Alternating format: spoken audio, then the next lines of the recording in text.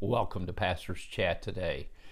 We're looking at Colossians chapter 2 as we look at how to grow spiritually mature in Jesus Christ. Now, maybe you're listening today and you're thinking, goodness, I haven't even got to first base yet. I'm not even sure I'm a Christian. I'm not sure if I even believe in God or not.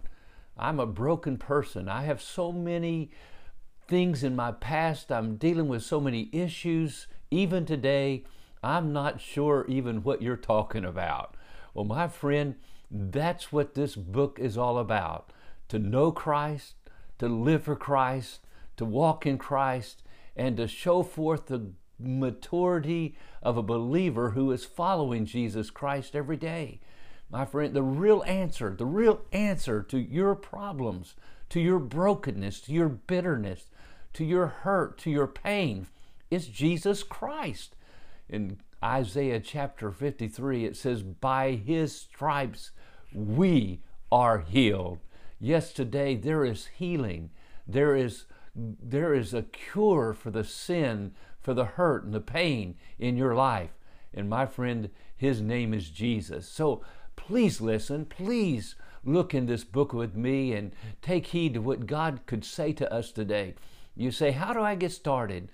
Well, the scripture says, and Jesus said, seek first the kingdom of God and his righteousness, and all these things shall be added unto you.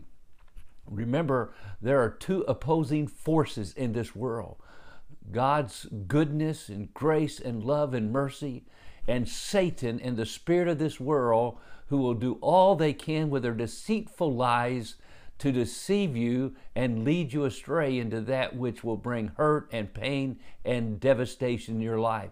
Jesus himself said, the thief has come to kill, to steal, and destroy. But I have come that you might have life and you might have it more abundantly. Well, that's enough for an introduction. Let's look and see what Paul says as we deal with false philosophies. How do you deal? And that's what he warns. He has three warnings actually in this chapter.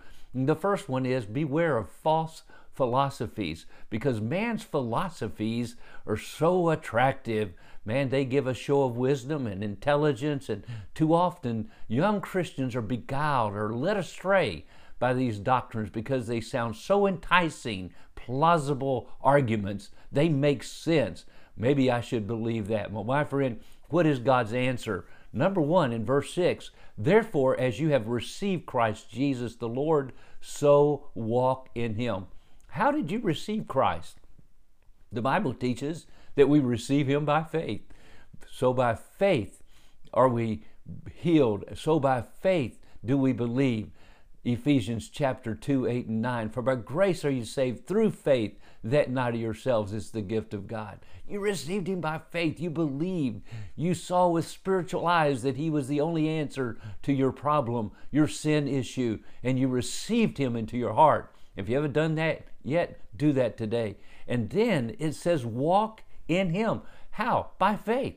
And that's why Paul would say to the Corinthians, walk by faith, not by sight. Not by feeling, not by the enticing philosophies of this world. Walk by faith. You don't have to see it to believe it. You believe it and then you see it. And you know that God loves you, Christ died for you, and you can trust him. And so walk in Christ as you have received Christ Jesus the Lord, so walk in him. That means you know he's with you. He guides you. He's alongside of you. He is there every step of the way. Walk in him. Not just walk with him, but walk in him.